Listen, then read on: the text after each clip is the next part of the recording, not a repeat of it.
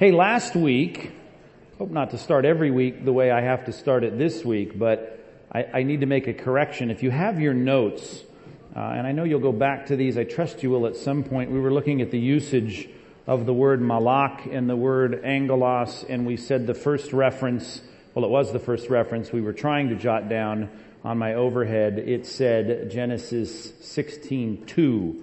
That was wrong. It's Genesis 16:7. And man, that 2 and 7 look so much alike to my aging eyeballs. So correct that if you still have that available. Genesis 16:7 is the first use of the word angel in the Old Testament. Malak, at least. Well, we have much to cover tonight, talking about the nature, classifications, rank, role of angels.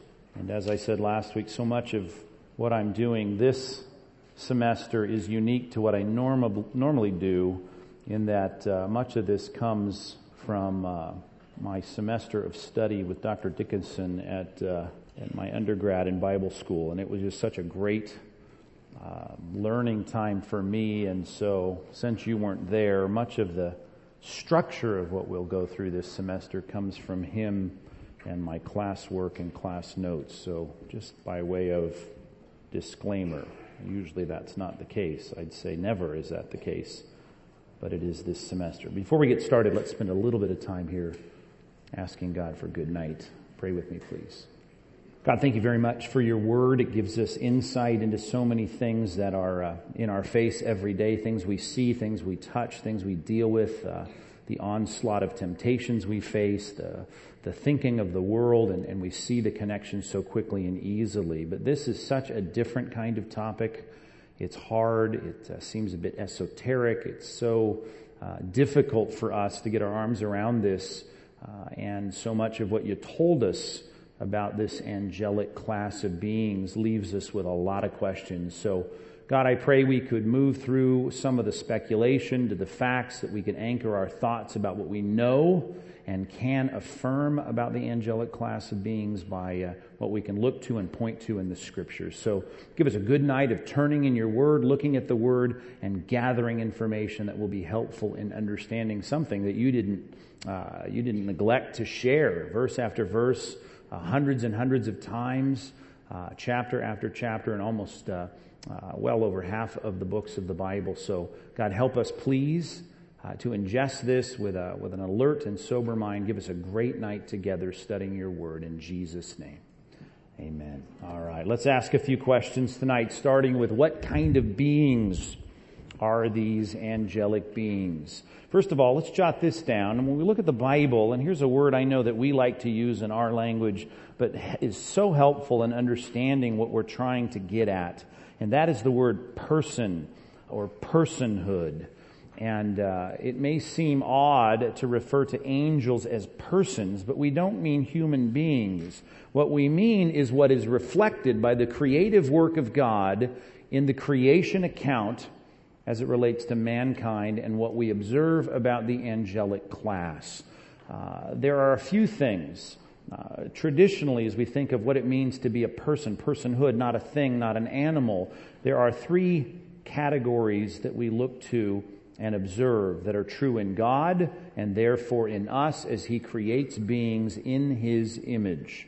Number 1, it would be that we are intellectual beings, and we can look to the Scripture and see that the angelic class, they have intellectual capacities. Through observation and investigation, they increase their knowledge, they learn, they reason, they think. And this is important for us to note, and it would be good for us to look at some of these passages together. I know I quoted this one last week, but please turn there, and if you keep your Bible open, I try to keep some of these together, not on the first couple slides here, but 1 Peter chapter 1, verse number 10. I mean, when you look at the Old Testament and you see God laying out His plan for the coming Messiah, He clearly gives us undeniable proof that He is sending His Son according to His plan, but He gives a lot of things to us in in ways and in motifs and in patterns and in genres that leave us really looking and searching and wondering. I mean, we got the time of the arrival of Christ buried in Daniel chapter 19, from the Babylonian exile to the coming of Christ, under Herod's, under his reign and his birth and his deliverance up under Pontius Pilate. But to ferret that out, it takes some work. You've got to look through that text carefully, look at the time markers and try and figure out what 70 sets of 7 mean and all of that. But we can do it. It just takes some work. As Proverbs 25:2 says, it is the glory of God to conceal things, but it is the glory of kings to search them out. And so we see in this context in 1 Peter 1, we're talking about this salvation that was realized in the New Testament. It says in verse number 10, concerning this salvation, 1 Peter 1:10, context here to verse 12, the prophets who prophesied about the grace that was to be yours searched and inquired carefully, just as we do, looking back hard enough before we saw the realization of it from a New Testament perspective. They were trying to figure this out from the Old Testament, inquiring what person or time the Spirit of Christ in them was indicating when he predicted the sufferings of Christ and the subsequent glories, which is loaded in Ezekiel and Daniel and the minor prophets and Zechariah, all over the place. It was revealed to them as they read and looked and inquired. They were not serving themselves. It wasn't coming right then, but it was something in the future. It was yet to come. In the things that have now been announced to you through those who preach the good news to you by the Holy Spirit sent from heaven. All of that, great, interesting, cool. I'm thinking about Old Testament prophets, scholars figuring out these prophetic passages and piecing together the coming of Messiah. Then he adds this line, underline it. Things into which angels long to look. There is a picture of angelic beings thinking like the scholar, like the rabbi, like those in the synagogue, trying to figure this out. That is a great line. And it shows us that they, like us, have the need for investigation, observation, realizing truths from propositions, inductive reasoning, deductive conclusions, all of that, much like us. They are intellectual beings. They are also emotional beings.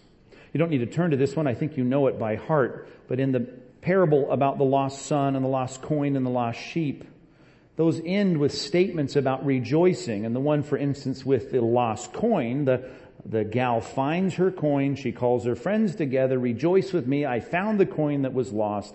And in verse number 10 it says, so I tell you, there is joy before the angels of God over one sinner who repents. Joy, expressions of joy, outbursts of joy. We feel what it would be like to lose something, your wedding ring, a diamond earring, and you search and you search and you search and you find it, and you have this great emotional release of joy. The Bible says angels are doing that in heaven when one person comes to repentance. They're emotional beings. We could look elsewhere, but that's a great one because we can all know the feeling of finding something that's lost. And when God finds someone that's lost, they rejoice. They're also volitional beings. They make decisions. They're culpable. They think, they choose, they decide. Isaiah chapter 14. There are two passages we'll refer to, particularly in the second half of the semester, as it relates to the fall of Satan, Ezekiel 28 and Isaiah 14. Isaiah 14, for instance, as we see, we move past the context and the verbiage moves outside of the context of historical kings into some angelic being.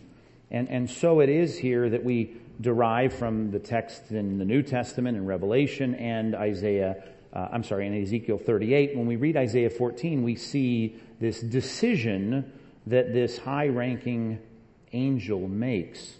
And this, of course, is the beginning of sin and rebellion in the universe. Isaiah 14:12, how you have fallen from heaven, O day star, son of the dawn. More on that later tonight. How you were cut to the ground and laid low before nations. Why? Because you said in your heart, I will ascend to heaven. You had a pride problem above the stars of God, all the other angels. I will set my throne on high. I will sit on the mount of the assembly in the far reaches of the north. I will ascend above the heights of the clouds. I will make myself like the Most High. Did you get what I'm emphasizing here? My will. I have a volition. I have a decision. I make decisions. I choose. Intellect, emotion, and will. And in that regard, just like today, you had feelings, you had emotions, you made decisions, you had thoughts, you reasoned, you figured things out. You had the same experience today that angelic beings have. They think, they feel, they reason, they decide, they choose. And that should give us some feeling of kinship with them. But before you get too cozy and thinking we're all just two peas in a pod, remember that they're different than you in that they are spirit beings. Spirit beings. Here is the main point of departure that makes them so interesting to study and so interesting to learn about, because they are not like us.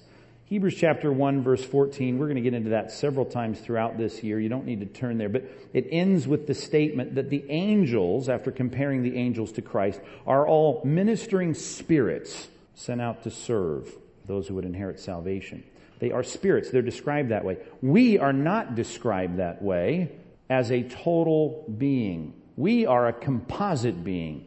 We are encased in matter. They are not. You know this text too. We don't need to turn to this one, but you remember when God creates, He creates man out of the dust of the earth. There's material matter, right? There's corporal, real stuff. And then He breathes into man the breath of life, and he becomes a living nepesh, a living soul, a living person. And often, by the way, just to figure those words out, that's usually how they're used in the Bible. We are a spirit, we have a body, and together as body and spirit, we're described as a living soul, like the captain on the ship. How many souls on board? The soul, the person, that's a larger, more encompassing word. We are in a body, but we are a spirit. Now, the angelic beings are spirits. They have intellect, motion, and will, and so are we, but we are encased in flesh. We don't know what it's like not to be encased in flesh. We will one day when we die, but we don't know that experience yet. As a matter of fact, Paul says this in 2 Corinthians 5. When we are removed from our bodies, we will feel naked, or at least he describes it that way, and we'll long to be clothed with our eternal dwelling. A resurrection body that's not subject to corruption, that is not, it's impervious to death and disease and dying and decay. But that's not how we're designed to live. We are designed to live encased in matter. Now if you think, okay, they're not encased in matter, they're not stuck in a body, then they get to just be everywhere at once. Well, that's not true. God is described that way, as an infinite spirit. Demons and angels are described as finite spirits. Let's look at these two passages real quick. They're near each other. Daniel chapter 9, verse 21. Angels are spirit beings, and I know that brings up a lot of questions because there's a lot of descriptions of them not being just spirit, but we'll look at those. We'll figure that all out. But as the ontological or the essence of who they are spirit. They are not encased in flesh. And because they're not encased in flesh, we need to put some limits on that. We talked a little bit about this last time, the spatial aspect of angels. But I want to show you the distinction here between the two. Isaiah 66. Verse 1. And thus says the Lord, heaven is my throne, and the earth is my footstool. What is the house that you would build for me? And what is the place of my rest? My hand has made all these things, and so all these things came into being. Okay? But to this one I will look. There's my focused attention. In other words, I am not going to be in any particular place. Now that'll bring up other questions about what was going on in the tabernacle and the temple. More on that perhaps later, because we're going to talk about that. Probably John 4 would have been better. John 4, do you remember the discussion with the woman at the well? Where are we supposed to worship? Mount Gerizim? You guys say Jerusalem there in the southern tribes. What's the deal? And Jesus says, hey, God is what? Spirit. Right? It's not about worshiping Him here or there. Time is coming, and now is. You're going to worship Him. You worship Him in spirit and truth. He is not contained on a mountain. He's not contained in the Temple Mount. God is infinite. He's an infinite spirit. Okay? Compare that to Jeremiah 23. Jeremiah 23. Can a man hide himself in a secret place that I cannot see, declares the Lord? Do I not fill heaven and earth, declares the Lord? God is an infinite spirit. Daniel 9 was the right passage to speak of angelic beings being focalized, or should I say localized. God, we'll make this distinction later, is focalized when He wants to be. Angels are localized. They have to be. There's a difference there.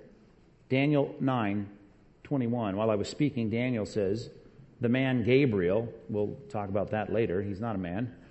He's an angel, whom I had seen in the vision at first, came to me in swift flight at the time of the evening sacrifice. He made me understand, speaking, saying, "O Daniel, I have now come out to give you insight and understanding." Where you been? I've been somewhere else. God doesn't talk that way. He doesn't need to talk that way because He's infinite. He fills heaven and earth. That's very different. Angelic beings are localized. They're in a place. They have temporal limitations. They're not omnipresent. They're limited. That's what we mean by finite. So they can't be at multiple places at once.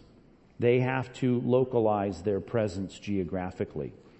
That's an awkward idea because they're not encased in matter, but it's helpful for us to recognize the distinction there. You're in Daniel 9. Did I turn to that one? We could look at Daniel 10 too, but I won't. If you want to jot it down though, 10 through 14, another example, localized presence. Where you been? I've been held up. Michael helped me though, and now I'm here. What's that all about? If God never has to say that kind of thing. Okay. Luke 20, verse 36, Jesus is talking about the fact when the Sadducees didn't believe in the resurrection.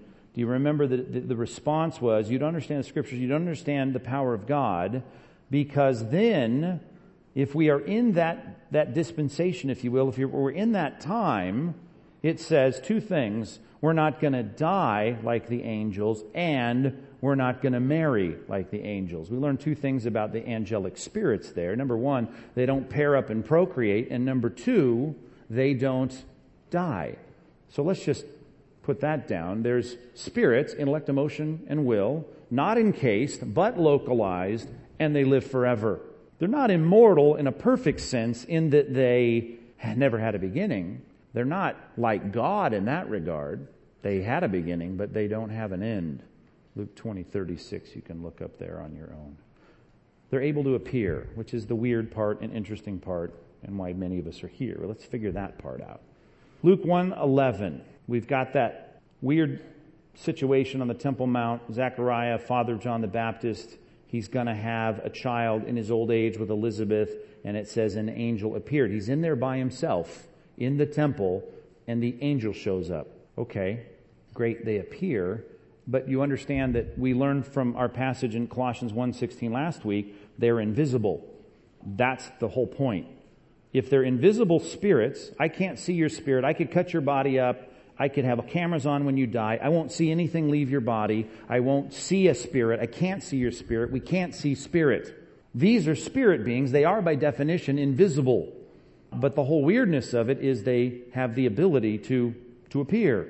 They have the enablement, the permission at times, if you will, to appear. It's not their normal state, but it is what they do. The invisible becomes visible, and now my eyeballs somehow have photons reflecting off of some surface that goes into the rods and cones of my eyeballs and goes into my brain, and I, picture a person. And then if I'm Abraham having a meal with a couple of them, I can hand you a piece of fish or a piece of bread, and wow, their teeth actually work, and the fish and bread disappear. They have an ability to materialize, might be another spooky way to say it. Now, here's what you need to recognize. When in the Bible we talk about it, there are two kinds of appearances, and they are really radically different. There's an appearance in, I put it this way, in reality, in time and space. Okay? Those are much less weird than the other kind in dreams and visions. More on that in a minute, but let's look at time and space appearances in the Bible. They are rare compared to the others, but they certainly are recorded in Scripture. I just gave you an example of one. Genesis 18:2, Abraham has a meal with a couple of angels. They are described there as usual men. He knows they're different, but they're not, it's not Casper the Friendly Ghost. You probably wouldn't want to make a sandwich for him, right? You'd think this isn't helpful. It won't work. These guys are normal enough for Abraham to fix a meal. They are described as travelers. They seem like normal people.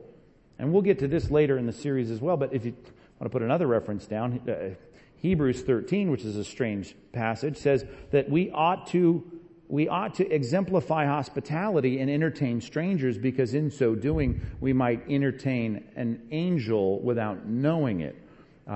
Couple of ideas on that passage, but still, that sounds a lot like the stuff we see in the arrangements or the occurrences in Scripture of angels appearing, and they seem like normal people. I just looked through the appearances in Scripture and saw some adjectives attached to them. How are they described? When it happens in time and space, it's real time, it's not a vision, it's not a dream. They're described as, at least in the resurrection account of Matthew 16, as young men. There were young men there speaking to Mary about the resurrection, sitting there at the empty sepulcher, the empty tomb. Okay, don't know if they're always young. Did they have beards in Genesis 18? Don't know. No description of that. But they're young men. And by the way, the two travelers, maybe they were young men, who went on with Lot in the next chapter down to Sodom, what did the perverse men of Sodom want to do with the two travelers? You don't want to say it, but you know what happened there. They wanted to engage in homosexual relations with these angels. Were they young men? I don't know. They probably weren't old, rickety old men, I'm guessing. I don't know. Don't think too much about that. Let's move on. Another interesting thing that does show up on more than one occasion is Luke 24, for instance, talks about the angels at the tomb. And it says that the angels at the tomb were impressively dressed. In one, it just speaks of their white robes, as it does in Acts 1, and the angels there. And one passage goes even further, at least it's translated this way in our text, in dazzling apparel. And I think that's the one I chose here. It was Luke 24. Luke 24. Let's look at it, just to show that both elements are here. They're men, they're young men, we learned from the Mark account, and they're dressed in dazzling apparel. Joseph's multicolored coat. I don't know. It's spiffy duds. Clean. Everybody else is dirty. I don't know. But that's how it's described. Luke 24:1. First day of the week, early at dawn, they went to the tomb, taking spices with them. They'd prepared. They found the stone rolled away from the tomb. They went in, did not find the body of the Lord Jesus. Verse 4, while they were perplexed about this, behold, two men stood by them in, there it is, dazzling apparel, freshly pressed right from the heavenly launderer. I don't know, strange, but their clothing are described. They were frightened. They bowed their faces to the ground. Why do you seek the living among the dead, they said. The thing that freaked the ones out that the guards saw in Matthew 28 wasn't their clothing, it was what they did. The stone, which would take more than one person, is described as being rolled away by a single angel, and he is sitting up on top of the stone. The actions in Matthew 28 lead the two strong, burly soldiers to, here's how it's described in verse 4, for fear of that one angel, the guards trembled and became like dead men.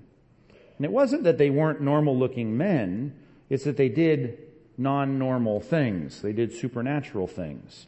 In this case, a single guy rolls the stone away and leaps up on it. He has a appearance that is, it does say, like lightning, with his clothing as white as snow. So again, apparel is mentioned, supernatural feats. This guy wasn't normal and did unusual things. Now, beyond that, if you start looking at angelic appearances throughout the Bible, you're going to find it doesn't get much weirder than that. They show up in places that they're not expecting. They appear here and there in the temple or in the Philippian jail or wherever it might be. But there's not, I should say Peter's jail in Jerusalem, but there's not, this weird, face of an ox and a goat and an eagle, right? They're normal looking people doing unusual things, dressed in some impressive ways and bringing themselves into scenes that aren't expected. So they certainly surprise people. The weirdest depictions of angels are here in this next category, in visions and dreams. In visions and dreams, they appear to people and their descriptions get much weirder, much more unusual. Matter of fact, you'll find them in a variety of forms, some so odd you can't even figure it out. One of the assignments I had in my training, which you wouldn't think would be part of a theological track, was to sit down with a big, 16, by whatever, 22-inch piece of paper, and I had to color. I had to draw and artistically render Revelation 4 and 5. I dare you to do that. It was a brilliant assignment from our professor on the book of Revelation because he wanted us to see, you can breeze through these words, but this is a very strange depiction of things. I mean, how do you describe eyes within and without? And so, it gets weird. It is weird. And so the more you look at the descriptions of angelic beings and they're beyond what you would see in a normal setting of a man having lunch or a man rolling a stone away, you're going to find that these are in visions or apocalyptic revelations. They're not in real time and space. They're unusual. Daniel chapter 10, if you're not careful, you'll read it and you'll think that Daniel is having a conversation with an angel there, but he describes it at the end of the narrative and says it was a vision, the vision that he had by the Kibar River. It wasn't a real discussion with an angel. It was God communicating through a vision, which is different than a dream because it's not when you're asleep, it's when you're awake. It's not at night, it's in the daytime, generally speaking. And he's bizarre. He's described in Daniel chapter 10 as having a weird belt of gold and a body like beryl, a face like lightning, eyes like torches of fire, arms and legs like burnished bronze, a voice like a mighty multitude. Those are things that are described in visions of angelic beings. They're even seen as strange creatures, as I mentioned in Revelation chapter 4. You could also put next to that Ezekiel chapter 1, Ezekiel chapter 10. We have these strange beings that have all kinds of weird heads and faces and all multitude of wings and all of this stuff that goes on in those situations. But again, those are apocalyptic visions given to prophets to reveal things about the future that as we search them out, which is the glory of kings, we start to find a clarity about what God is going to do in the future. We have that in Revelation yet to be fulfilled. We had it all in a few books, apocalyptic visions in Ezekiel and Zechariah and a few others. Here's the part that has stuck in our culture, and that is they are seen in visions as winged creatures. They're not seen in time and space as winged creatures. They're seen in visions as winged creatures. The very next verse in Revelation chapter 4, the apocalyptic vision of heaven that John has, he sees them with 6 wings. And they're flying around singing, calling out, holy, holy, holy. Now that stuck for the Hallmark calendars, but is only seen in visions. And you liberated gals, where there was always men, what's with the men? Okay, Zechariah 5, we do have one depiction of them as women, 2 women with wings. Now, for only having one reference of a vision in Zechariah chapter 5 of women with wings, that's interesting that's pretty much what stuck into pop culture as people depicted them, and even through the Renaissance. They're either weird little babies with wings or they're females. But when they appear in time and space, they're described with masculine pronouns and as men. So do with that whatever you'd like. Wings. We should talk about that some more. The very first time wings are described on angels, it's the cherubim in Exodus when they make the box. Ark means box. It's a big ark. You put animals in it. You float during the flood. A small ark, you put stuff in, you put it in the center of the temple or the tabernacle. The Ark of the Covenant. You put the tablets of the 10 Commandments in the ark, the box of the covenant. The covenant with God of the law through Moses, that's the box of the 10 Commandments. Another way to say that, the way we learned it in Sunday school, the Ark of the Covenant. On the top of it, they were to make 2 cherubs, or as they say in Hebrew, cherubim, and they were just depicted as having wings that went over the box. That's the first depiction of the winged angel. Now, in visions, they have wings. In appearances, they don't. The question is, do angels have wings? The answer is no. Right? Do you follow me on this? Why? Well, it depends on what you mean by that. They're depicted as having wings, which probably has some symbolism to it, just like having the The face of an ox has symbolism. No one wants to make a calendar of that, right? But we want to make a calendar of wings because that's cool. But wings are used, real wings are used for what? For flying, for birds to fly. But see, to fly, you fly in the air, in our atmosphere. Angels don't, this is not their natural abode. They don't need wings to move air. They don't need wings to move. They're spirit beings. They do transport themselves. They are localized. They're finite, but they don't get around by flapping wings. Do you see what I'm saying? That's so disappointing and so demystifying and so frustrating for people whenever I say that. And I don't mean to take the shine off of the angel thing here, but you do know that when they're depicted as having wings, it is a depiction of something about a angelic being. Ready, swift to do his will. You can think through the Psalms, all the songs about the angels. You might even quick and swift quick to do his will. Like the wind, they're also called the wind, right? That is a picture of ready. What do we want to do? Like hiring a guy for facilities that just all around. Wow. Ready, quick, swift, ready to do the will of the master. And in this case, the angelic beings are depicted that way. But when you say, do they have anything? It's like saying, does God have eyes? The answer is no. But he's depicted as having eyes. Why? Because he perceives. He doesn't have rods and cones and lenses and retinas to get photons into his eyeballs so he can transmit that into an image in his head, because he is not physical. Angels are not physical. Do they appear? Yes, they appear. But they're depicted in visions and dreams as having wings. And then God says in the Old Testament, even before we see the appearances, or the visions, I should say, in dreams with wings, he depicts the cherub as having wings. 2 in that case, which is not usually the number we see as the dreams and visions unfold in the Bible. Are you following this? And that's helpful for us. It may demystify a little bit of it, but it's the reality. These are depictions of something that tells us about the nature, the character, the will, the volition, even the emotion as they cover their eyes and cover their feet in Isaiah 6. They're depictions of something that they are. They are not corporal realities. They are not tangible realities of what they are, because they don't have any tangible realities unless they make an appearance. And when they do, they seem like normal guys with nice clothes, fancy clothes, doing things that people don't do. There'll be more questions about that, I'm sure. All right, what is their classification? 2 conditions.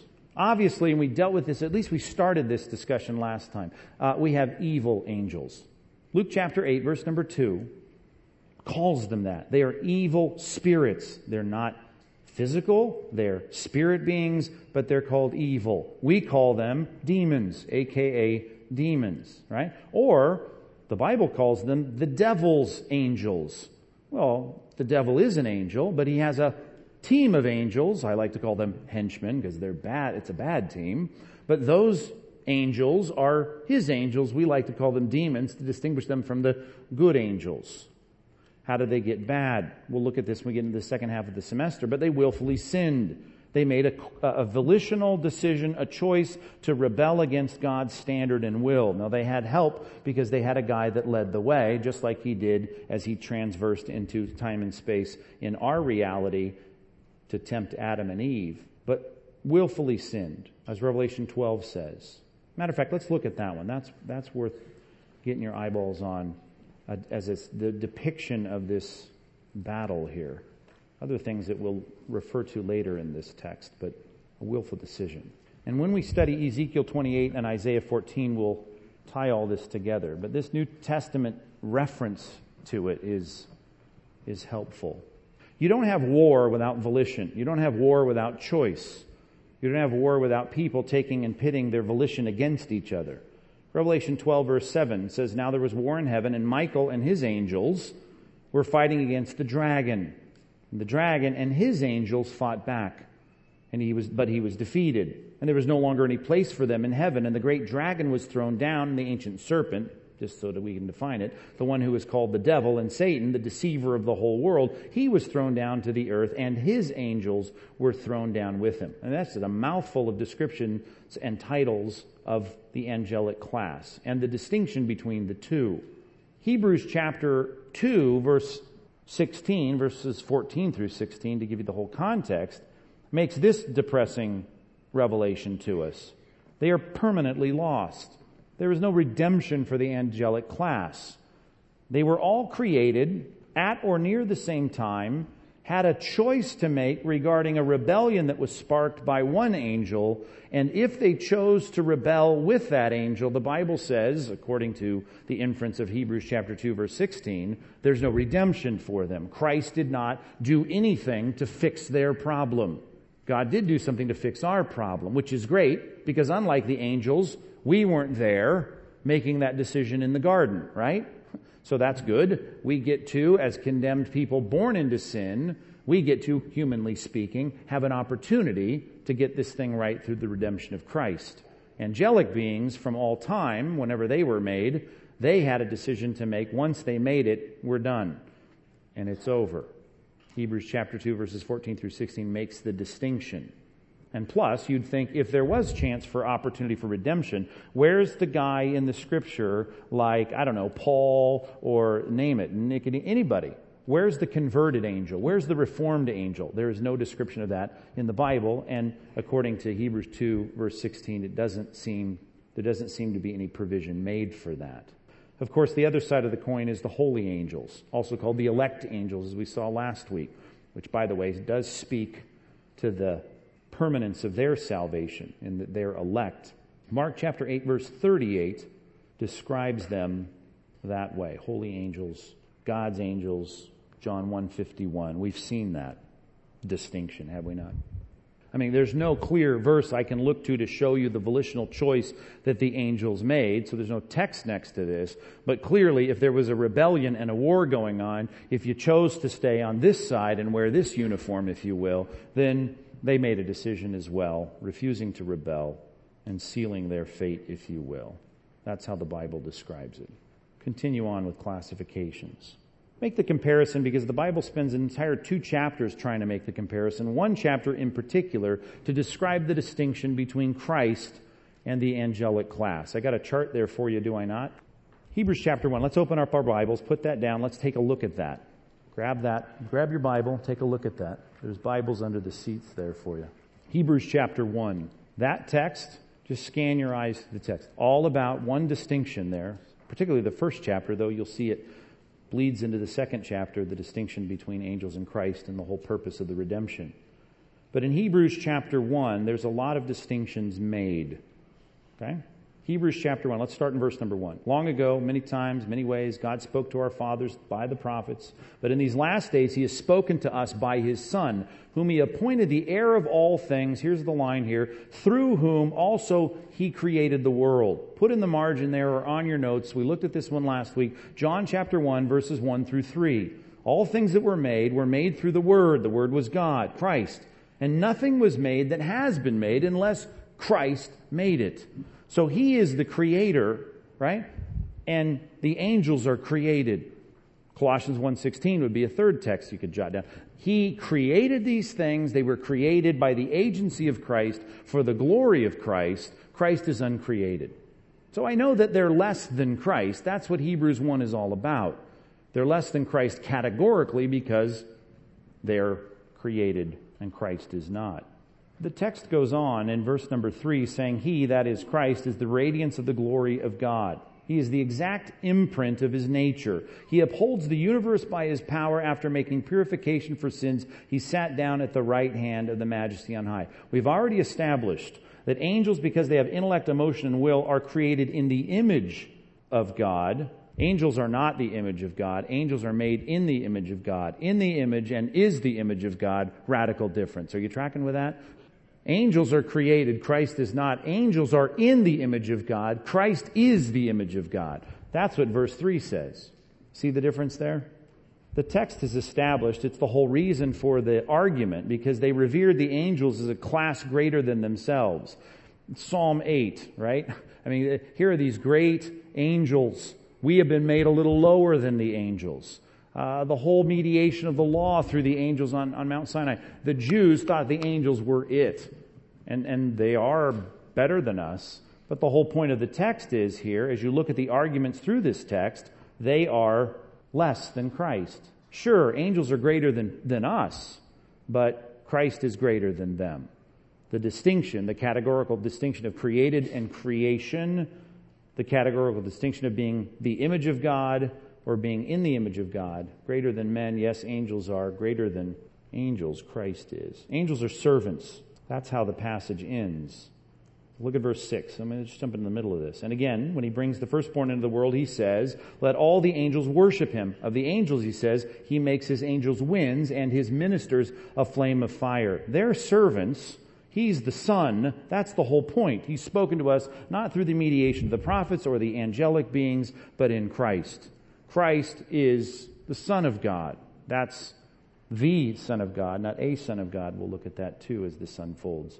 They are simply servants. Angels are messengers. That's the whole point of the word, as we learned last time. Look at verse 13. Which of the angels has he ever said, sit at my right hand till I make your enemies a footstool for your feet? They're not rulers. They're messengers of the king. They're ministering spirits, verse 14, sent out to serve for the sake of those who will inherit salvation. He's the ruler. He's the king. Now that's basic stuff, but it's important to look at because the Bible goes to great lengths to make the distinction. Christ is in a whole nother category and distinct than the angelic beings. Which, by the way, in some cultic groups, if you're calling Michael the archangel Christ, you've missed, the whole first chapter of Hebrews, which is, of course, what many groups say. Michael's clearly not Christ. More on that at a different night. They're similar to us, though. Let's look at this chart here. We've already established their persons, and that's helpful. So let's just summarize all three of those with this line. You have an affinity to angels, in a sense, because you are created in God's image. Unlike Christ, who can see and know what Nathaniel's doing or Philip's doing from far away, we can't. You've got to be localized. You're finite. You're limited. You're localized as well as focalized. Angels are the same way. You pay attention to one thing at a time. That's what the angelic class has to do. They're dependent. You're dependent. If God were, as Job says, to withdraw his attention or his spirit from everything would cease to exist. He, according to Colossians 1:16, holds all things together. The angelic class is part of that list. We're dependent, they're dependent. And just like we have been given various abilities and have been given various responsibilities, which the Bible goes to great lengths to say about the elect, 1 Corinthians chapter 12, we all have a role to play. We're all gifted in different ways. He dispenses his gifts in a variety of ways, and he calls you to be a good steward of what he gives you. It's the same way in the angelic class, as we'll see. They have various abilities and various responsibilities. And just like anybody who God entrusts with responsibilities and abilities, he makes them accountable as we sacrifice our children on the parking lot. But they're distinct from people. Letter D. Angels and people are distinct. We've drawn some of these so far in the passages we've looked at, but let's put them together on a quick chart. Angels are spirit. You're spirit plus a body. Even when you're without your body, you will feel, 2 Corinthians 5, naked. You'll want a body back. They are comfortable without having bodies. I bet they feel weird being in one when they appear from time to time. They are invisible by nature. That's what they are, invisible, because you're encased in a body, of course. If I have enough photons in the room, you're visible. They don't reproduce. We could look at all these passages, but we've referenced them in the past. You can. They never die, and in a sense, your spirit never dies once it was created, but you are in a body that dies, which will be a weird experience for us all. But after that, our non-dying spirit, like the non-dying angelic spirit, will get a body back and be back into a physical encasement. Now here's an interesting comparison. All throughout the Bible, the case is made that they are superior in their attributes. Everything about them, their knowledge, their power, their deafness to do God's will, their purity, all of that. They're better than us. And yet the Bible makes the case that we are treated better than they are, in that we are valued more. I mean, that's the whole point of the next chapter in Hebrews 2, that redemption and Christ's focus of love and redemption was to us, not to them. Even in, I already quoted Psalm 8, but when it says, look at us, we were created a little lower than the angels, the whole rest of that is about how we've been given dominion over the earth. Paul makes the same point about the future. He says, can't you figure out your own disputes? Because one day you will even judge what? Angels. We are going to be treated with more favor and be given more privilege because God has put more value on us. Go figure that one out. But they are described as superior to us throughout the text. That's one worth pondering and being thankful to God for. Names which depict their roles. Angels. Malak in the Hebrew. Angelos in the New Testament. It means messenger. We've already learned that. Two things, if we want to go through these quickly, that will give us a sense of. They are messengers of information. If there's revelation that's not in the book with clarity that he wants to get across to someone on earth, he gives that information oftentimes through the appearance of an angel. Hey, Zechariah, you're going to have a kid, and he's going to be special. He'll be the forerunner to the Christ. Elizabeth's going to have a child. He brings a messenger. Hey, Mary, you're going to have a kid. It's going to freak you out because you haven't had sex. I know that's weird, but it's the Holy Spirit. So chill out. Christ is coming. You're going to be the mom. That's a paraphrase. But God is sending information through the angel. He's also depicting them and calling them messengers because he is sending his will. He's sending his action through angelic beings. Revelation 16:1, we looked at that last week, or at least we quoted it, that the angels there were sent out to dispense the wrath of God in the tribulation. That is being a different kind of messenger. It's not like, I got a message for you. Pow, right? It's different than a verbal message. They also are bringing message, I should say, they're also messengers in the sense of delivering the good side as well, and I'm sure we'll stumble across those passages as well as we move through the series. They're also called ministers, diakonos, ministers, those who are servants. I mean, that's the word. The doulos, the ones who bring some kind of service to someone else. In two ways. Number one, they serve the people of God. That's what Hebrews 1:14 that we just read said. They are ministering spirits sent out to serve for the sake of those who will inherit salvation. How does that happen? Variety of ways. It's a strange reality. We'll see more examples of it. But there are ways in which they're going to somehow aid and help the people of God. They're also used, or described, I should say, as serving in worship. And that's different. As a matter of fact, it's an entirely different word, though it's the word translated into our language, servant. There's a word from which we get the word liturgical. It's the Greek word that is translated servant in our Bible, and it doesn't have to do with the diakonos, the service of serving someone, or doulos, helping someone out. It has to do with being a worshiper. And the temple in the Old Testament was filled with servants that weren't serving anybody outside, any fellow person. They were said to be serving God. The priestly servants. The mishrathim is the Hebrew word for that. The mishrathim were those who worshiped God in the temple. I mean, you didn't get anything out of it. I guess you could join in and enjoy that, but they were serving God. A good passage that may help, as long as we're into the Psalms here now for a little while. Let's turn to this one, Psalm 104 verse 4. Psalm 104 verse 4. We'll get us started with some of these Psalms here. There are words that are translated servant that have to do with attending to someone. There's a word that is related to worship that directs service toward God simply by praising Him or magnifying His name. Here's the word we're familiar with in verse number 4, the first one. He makes His malak, His messengers, the standard word for angel. He makes His malak, His angels, winds. They're swift, they go. That's where the depiction of wings comes from. They're quick to do His will. His mishrathim are the servants in the temple, the ministers of flaming fire. Even our word minister is kind of weird because it can be seen in two directions. Are they serving God? Right? Well, that's what we mean by minister. But really, they're the minister. They serve the people. Angels are seen both ways, and the word servant in our English text goes both directions. The service of people, the service of God. Angels are seen as both. Here's another word that shows up repeatedly in the Bible to describe the angelic beings. A host. A host is an old way to say an army. A battalion of fighters. A corps of warriors. Clearly, this is seen in two different ways as well, but we'll just call it, a passive and active use of it. There is the extension of his power in the kind of the regality in a king surrounded by his army. The Lord and his hosts. When Christ returns with his holy angels.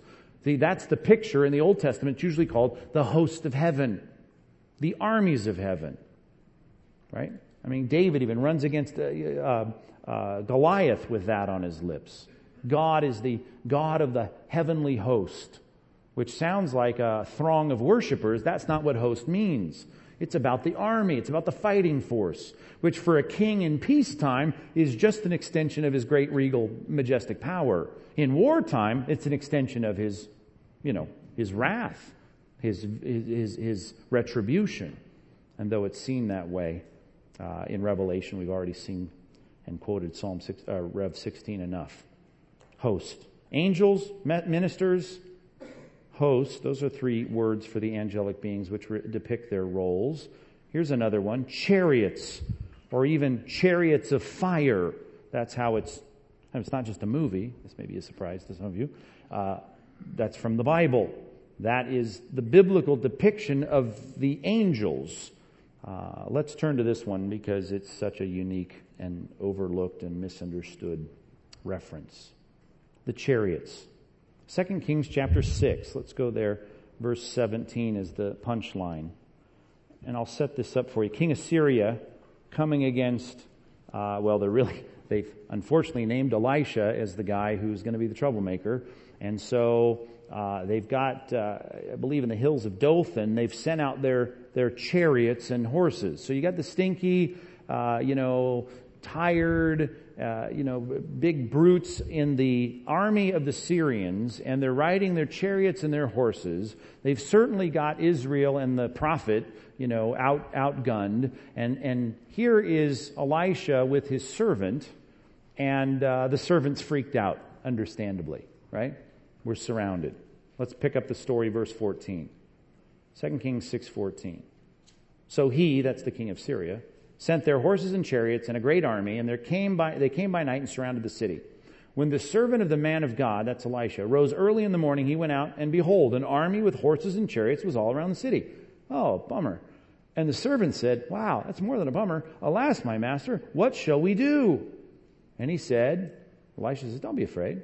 For those who are with us are more than those who are with them. And he's going, wow, don't get it, right?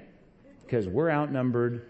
And you can't count, Elisha, because we are definitely the minority here. It sounds like a lot of the stories in the book of Judges, though this is a dramatic response. Verse 17. Then Elisha prayed, O Lord, please open his eyes. He wants this servant to see it, that he may see. So the Lord opened the eyes of the young man, and he saw, and behold, the mountain was full of horses and chariots of fire all around Elisha. That depiction of flaming chariots. Now, it's one thing to have some big, strong guy who's worked out a lot and maybe shot a few steroids or whatever, in the army against you in the hills surrounding your camp. But to see chariots that are blazing like fire, and that is the depiction, too, of God, right? In Hebrews, he is a consuming fire. Fire consumes. He consumes his adversaries, the Bible. If you reject Christ, he says, all you have left to anticipate, if you willfully reject the truth, right? You go and willfully sin after receiving the knowledge of truth, you have nothing to expect but the consuming vengeance of God. And here he sees when the godly man is backed up against the wall, consuming angelic hosts that come to fight. Was also what took Elijah away in chapter 2, you might remember. You've got to see this one because of its connections to Revelation. Zechariah 6. Let's call them here, not in wartime, but in prepared readiness time, if you will. Peacetime, but getting ready. They're seen here as patrollers. They're called the chariots of God. Take a look at it. Zechariah 6, verse 1. Zechariah 6:1.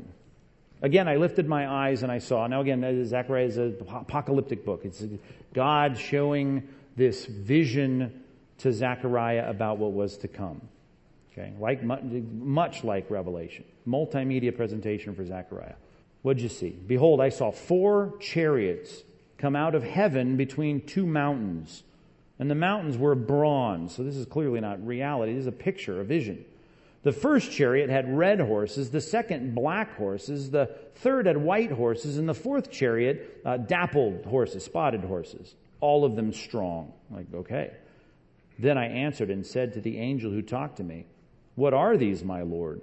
And the angel answered and he said to me, these are going out to the 4 winds of heaven and presenting themselves before the Lord of all the earth. Does that sound like Job 1? Right? There they are. They're standing before God. There's the angelic beings. The chariot with the black horses goes toward the north, and the white one goes after them, and the dappled one toward the south country. And when the strong horses came out, they were impatient to go and patrol the earth. And he said, go patrol the earth. So they patrolled the earth. There's the picture of the angelic class as chariots. Chariots were tanks of the day. Think of it that way, right? Angels were depicted as this fighting force, this impenetrable, devouring, consuming fighting force. And in this case, I love the word translated patrolling. We just, the tanks are just going through the godless streets to look out for the people of God. That's a new one to some of you, huh? Chariots, fighting force. One more, the watchers. The watchers. Only used in Daniel, only 3 times. But in extra biblical writings and in the rabbinic writings and the intertestamental period, they love that name for the angelic. As a matter of fact, when they retold the story in the extra biblical writings between the testaments about the Old Testament events, instead of using the word angels, they like to use the word watchers. That was one of their favorite words, the watchers. The watchers were supervisors. Let's go to Daniel 4. This is the passage that uses the word where he calls the angels watchers. Now, it's not hard to kind of figure out what the watchers are doing. In verse 13, they're watching. Okay? Verse 13, I saw the visions of my head as I lay in bed, and behold, a watcher, a holy one, came down from heaven. And again, I'm leaning on a lot of what I've read in extra biblical writings too, to fill in that. That is the picture of them observing. They're coming down out of heaven. They've been watching. They're, kind of like the chariots patrolling, only they're not there to thump. They're not the brute force. They're not the grunts, if you will, but they're supervised. They're watching. Okay? Now, drop down to verse 17. This is the whole scene with Nebuchadnezzar and his pride, and he's so prideful, and Daniel's there. So we got God's people under this prideful king, and they depicted through this dream that Nebuchadnezzar is going to go crazy. Verse 17. The sentence is by the decree of the watchers, the decision of the word of the holy ones, the angels, to the end that the living may know that the Most High rules the kingdom of men and gives it to whom he will and sets it over the lowliest of men. Now, if you said, who turned Nebuchadnezzar? Who decided to turn Nebuchadnezzar into an animal and eat grass and grow his fingernails really long and be crazy for a while? Oh, God did that. Do you see what's happening here? The administration of the watchers is even to make decisions about doing what God's will should be so that people will recognize God for who he is. They are administrating on behalf of God. That's a great text. They watch and they decide. Do they have unmitigated power? No. Do they have delegated power? Yes. And that's not how we usually think of angels. We kind of see them as, brainless servants. They're not. The watchers carries that view of they're watching, they're working, they're deciding, they're administrating. Names that depict their position. There are names throughout the Bible, particularly in the Old Testament, which give us a sense of their power and their position. Let's look at this one, or at least jot it down. Sons of the mighty. Sons of the mighty. Unfortunately, the ESV has tucked this away, and it only translates this word, or these 2 words, Ben Elim. It translates them heavenly beings. Ben is child, Elim is mighty, heavenly beings is just trying to clarify that we're talking about angels here. But unlike the ESV to do this, but that's not what those words are. Sons of the mighty. Obviously, to be a son of the mighty is to be a mighty one to be like the mighty one in might. I'm powerful like the mighty one. And that obviously is in comparison to you. You have less might. I have a lot of might. I'm a lot stronger than you, kind of like God is a lot stronger than you, only He's infinitely stronger than you. That's the picture of the description of them as the mighty ones. And if you want to know how that works in the Hebrew idiom of the Bible, just recall Barnabas being called the son of encouragement. What we're trying to say with that is he's just like the embodiment of encouragement. He is an encourager. The mighty one is the mighty one. He's a son of the mighty one. He reflects the might of the mighty one. This will get weirder, at least it'll stretch your mind a little bit more. Ben Elim, I get that, son of the mighty one, but they're also called the Ben Elohim. The Ben Elohim, Ben means son. Elohim is the word for God. They are called the sons of God. Bene Elohim, the plural. Now, I said this last time. Part of it is a picture I'm taking an intelligent guess at, because they are all directly created by God in that we are a product of the procreation of human beings. They are all sons of God. They all have this kind of first generation relationship with the Creator. Job 1:6, the sons of God come and present themselves. I say that because the demons and Satan are also covered by that phrase. So it's not like son of the mighty one in that he reflects the character of God, because he's not a son of God at all if you're Satan, and Satan's the one who comes and presents himself when the sons of God come to present themselves, the angelic class. But there is clearly a sense in which when the holy or elect angels are described as sons of God, we can rightly say, hey, they reflect the holiness of God in some way. They're like God in that they're holy. And I just want to give you one example. Michael, is called Michael, and Michael means, El is for Elohim. Michael means one who's like God, who is like God, literally. Now, some people think it's a question, but half the people think it's a statement, and you can read all the scholars and the Hebrew linguists on that. But the point is, Michael is certainly a lot more like God than we are, and he has that sense of superiority, and he reflects the characters of God. You would never say Satan is a Ben Elohim in that regard, but he is a Ben Elohim in that he's the first generation product of God, and we're not, at least in our creation. In your recreation or your regeneration you are. That's why we are called spiritual sons of God. They're also called, this will blow your mind, Elohim. They're called by God's name. Elohim. Elohim, the most common word for God, 22,602 times. Elohim. It's everywhere. Elohim, remember I said cherubim is plural. Cherub is singular. Elohim, I am. Anytime you see an I am transliterated from Hebrew, it's a plural. Elohim is a plural. When you speak of God and you use the word Elohim, some thousands of times in the Bible, it's a plural and it's just weird. Like in Genesis, when it says in Genesis 26, it says, let us, then it says, and God said, Elohim, plural, God said, let us make man in our own image. The plural there is weird, and then the pronoun plural is weird. Well, that becomes God's name. It is God's name in the Old Testament.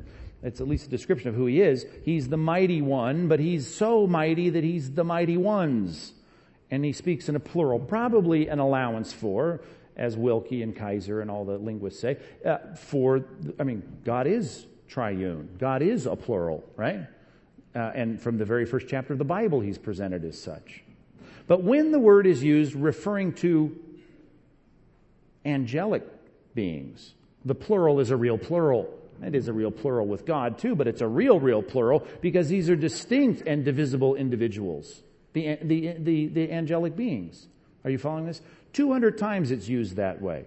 200 times it's used to refer to the angelic beings or something like the angelic beings. Even the demons are called this when it talks about sacrificing to the gods. It's often translated that way. God, small g with an S. It's the same word for God's name, Elohim, but you got to ferret that out based on context. Are we talking about the God who's called gods because He's so wow God? It's called in grammar a plural of majesty. He's so great, it's a plural. It also allows us for the theological understanding of a triune God. But oftentimes we're talking about gods and angels. God even calls us, by the way, gods at one point. At least he calls the rulers gods. Do you remember that passage? Jesus quotes it in the New Testament, Psalm 82:6. Okay, so why would God call the angels God? Because they have authority like God has. They don't have the same authority God has, but they have authority, delegated authority. And the delegated authority they have earns them a title that reflects the authority of God. They're gods in that they're powerful, more powerful than people. Sharing characteristics of encouragement, that was Barnabas. Barnabas was the personification of some degree of encouragement. I'm sure he, ask his wife, he wasn't encouraging all the time, right? And so angels don't have all the qualities of God, but they reflect the quality of God. Kadosh is the word for holy, means holy, and kadoshim is the holy ones. Two things. They're set apart. Holy is a technical term. They're not like us. They're different than us. They're called holy ones in context like Psalm 89:7. And they're also morally good like God. Psalm 15:15, they are morally good. They're holy. Not all of them, obviously. But God doesn't call the demons holy ones, although he could technically use the term. They're set apart from us. But he refers to good angels that way. Stars. We already saw one passage where they're called stars. Here's another one.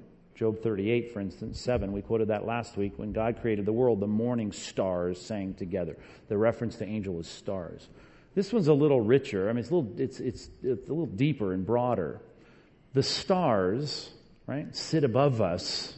And I know we live in the city, but back then you walk out, it's like you're in the mountains and you see all those stars, right, all kind of shining down on us. This the picture of it. The stars in the sky were called the host of heaven. Heaven had three definitions. The sky where the birds fly, space where the stars hang out, and heaven where God lives. Heaven, heaven, heaven. Those all the same word. We don't have distinction. We don't have God's living room, space, and sky. They're all called the heavens. The stars are called the host of heaven, the armies of heaven, and the angels are called the host of heaven, the armies of heaven. The similarity there is poetic. I mean, there's so many poetic aspects to that. They're always there, but at night you see them. They're invisible, but then they're visible until the new dispensation, if you will. They reflect glory. They're glorious. They're sparkly. The glory of God, the projection of the glory of God in the angelic beings. They're above us. The angels are above us. They're looking down at us. The angels are looking down. They're occupants of heaven. They're occupants of heaven. It's just a poetic picture. The kokab. Cherubim. Highest rank? Maybe. Nearest to God. They're always depicted as God's bodyguards. Kind of his posse, his close group. The reason I say highest rank with a question mark, I'll tell you later why it's a question mark, but in Ezekiel 28, it's the depiction of the fall of Satan. He's called a glorious cherub. If there are distinctions between these names in terms of rank and power, Satan, of course, was at the highest rank. He is called a cherub. It's on top of the ark in the temple. Now, this is an interesting thing. Do you remember that when the glory of God was to reside in the temple, after they built the temple, for instance, put the box in there, got the angels on it, and then this light presence came down and the glory of God rested where? On the wings of the cherubim. That was the focalized presence of God. That is what happens in the temple as a visual, for instance, in the tabernacle, Exodus 25 and later in the temple. Psalm 99:1 is the real thing. God who rides on the wings of the cherubim. The vision of a God who hangs out with the cherubim. Seraphs or seraphim. Seraph and seraphim. Those are transliterated words. Seraph is fire, fiery. It's an adjective. The seraph. Seraphim are the fiery ones. And they only appear once in Scripture, and that's in Isaiah chapter 6. The burning ones, the fiery ones. And remember, it's interesting, they're called the fiery ones, and they're even going to the fire, picking up a coal from the fiery fire, and going over and touching Isaiah's lips in the vision. They're associated with fire, they're surrounding God, they have 6 wings, they're covering their face, they're yelling out, holy, holy, holy, just like we see the angels in Revelation doing the same. the burning ones. There's one more class, the living creatures. 2 times we see the living creatures, which are the weirdest depiction of angels in the Bible. Ezekiel 1 and Rev 4.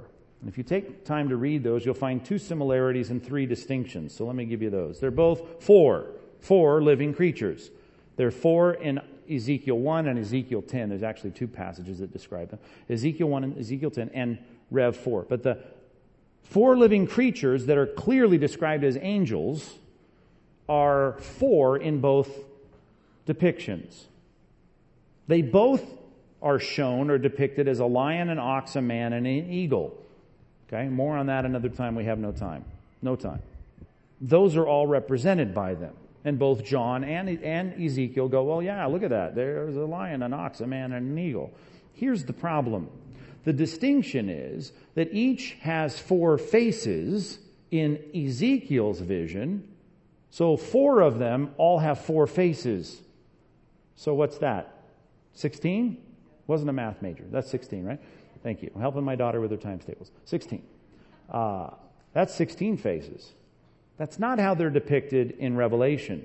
In Revelation, there's 4 living creatures each with 1 face. Same representations, ox, lion, man, and eagle. Ezekiel 1, they have 4 wings. Now this is really interesting. In Ezekiel 1, they're clearly called cherubim, and in Revelation they have 6 wings, and the only one that have 6 wings, or at least depicted in the vision having 6 wings, are the seraphim of Isaiah's prophecy. They talk about a lot of eyes, which are some kind of massive perception they have. They're in the wheels that are associated with the 4 living creatures riding on top of, and in Revelation they're all over. Some say that really messes everything up, because if this is a seraph and this is a cherubim, maybe these are all the same. Living creatures, cherubim, seraphim, maybe there's not a ranking here. Now there is a ranking, but maybe they're not ranked by class with their names. They all maybe just depict a different aspect of their glory and power. So much more I had hoped to say, but we press on. Please come back next week. Let's pray. God, so much to cover in so little time, but thanks for this group that hung in there, and I pray you make us good students of your word with the questions that this raises. May you give us a studious heart to go back to your word and learn what we can. Keep us from speculation that takes us too far afield from your text. If we can fill in the blanks, great. But God, if we're just left with wondering, then help us to be content, as Deuteronomy 29 says, that some of the secret things, the unrevealed things, they belong to you. You haven't revealed them. What you have revealed belong to us. So what we know is what we've talked about in terms of rank and classification and position and reflection of roles. But God, what we don't know, we'll find out, I assume, one day. In Jesus' name, amen.